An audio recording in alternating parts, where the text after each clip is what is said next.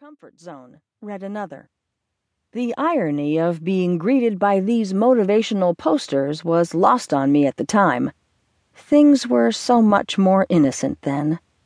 I spent most of the rest of the first day exploring the Anthem of the Seas and planning what I would do during my time on the ship, using the Royal IQ app to check out options and make reservations. I was going to dive headfirst into the ship's many amenities on the following day, or so I had thought. The seas had been rough from the get-go on day 2. At breakfast, I noted that the servers, veterans of working at sea, were at times having trouble walking and maintaining their balance.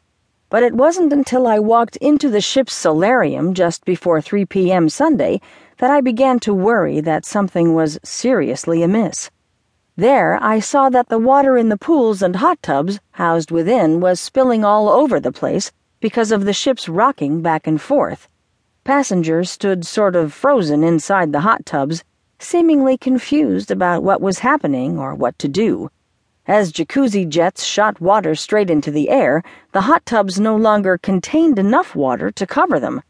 At this point, I went back to my room and did my best to secure everything and anything that was fragile or could get thrown around by the storm. I forgot about 2 cocktail glasses on a shelf in my bathroom, and it didn't take long for them to come crashing down on the hard tile, spraying glass across the floor of my bathroom and, because the bathroom door had been flung open, much of my stateroom. Not long after that, my virtual balcony gave out, no longer affording me a view of what was going on outside in the ocean. Frankly, I'm glad that it did. It's probably best that I didn't have a view during this ordeal. There were 2 things that happened during the storm that made me begin to believe that my life was in jeopardy. The first involved a tilt of the ship that came so hard and so fast that I was knocked off my bed and onto the floor. It gave me some insight into how extreme the winds and seas we'd encountered were at the time. For a colossal ship like the Anthem of the Seas to get jerked around like that, well, it said something.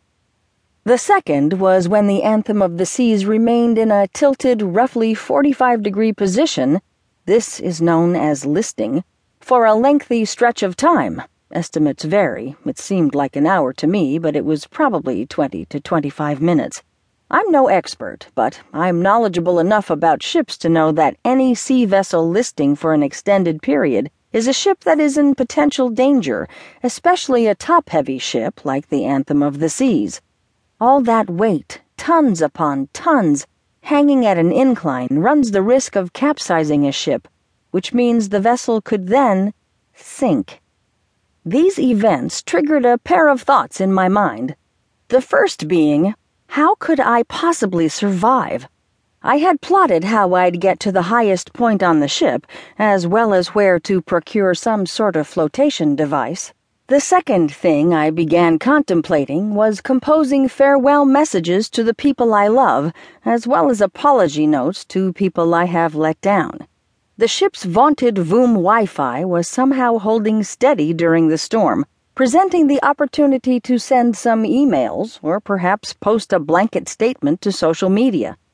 I also contemplated writing a sweeping goodbye note on paper and sealing it in the Ziploc bag I had packed my toothbrush and toothpaste in, hoping that it might float to the surface and be discovered by rescue crews. At the same time, there was a part of me that couldn't stop thinking about the absurdity and surrealness of it all. Like, who dies at sea anymore? This is 2016, after all, an era in which we build giant floating sea fortresses and have apps on our phones that can predict when it's going to rain down to the minute. This is not the 1700s. Was this really how I was going to go, dying at sea while on assignment for the New York Times to write a travel story about a splashy, pun intended, cruise ship? Was I going to be Titanicked without ever having drawn any French girls in my life? The more I thought about the Titanic, the more I became convinced that perhaps the Anthem of the Seas was destined to become the 21st century's version of it. I began to think that the law of averages was coming into play, that it had been far too long. The Titanic sinking was more than 100 years ago.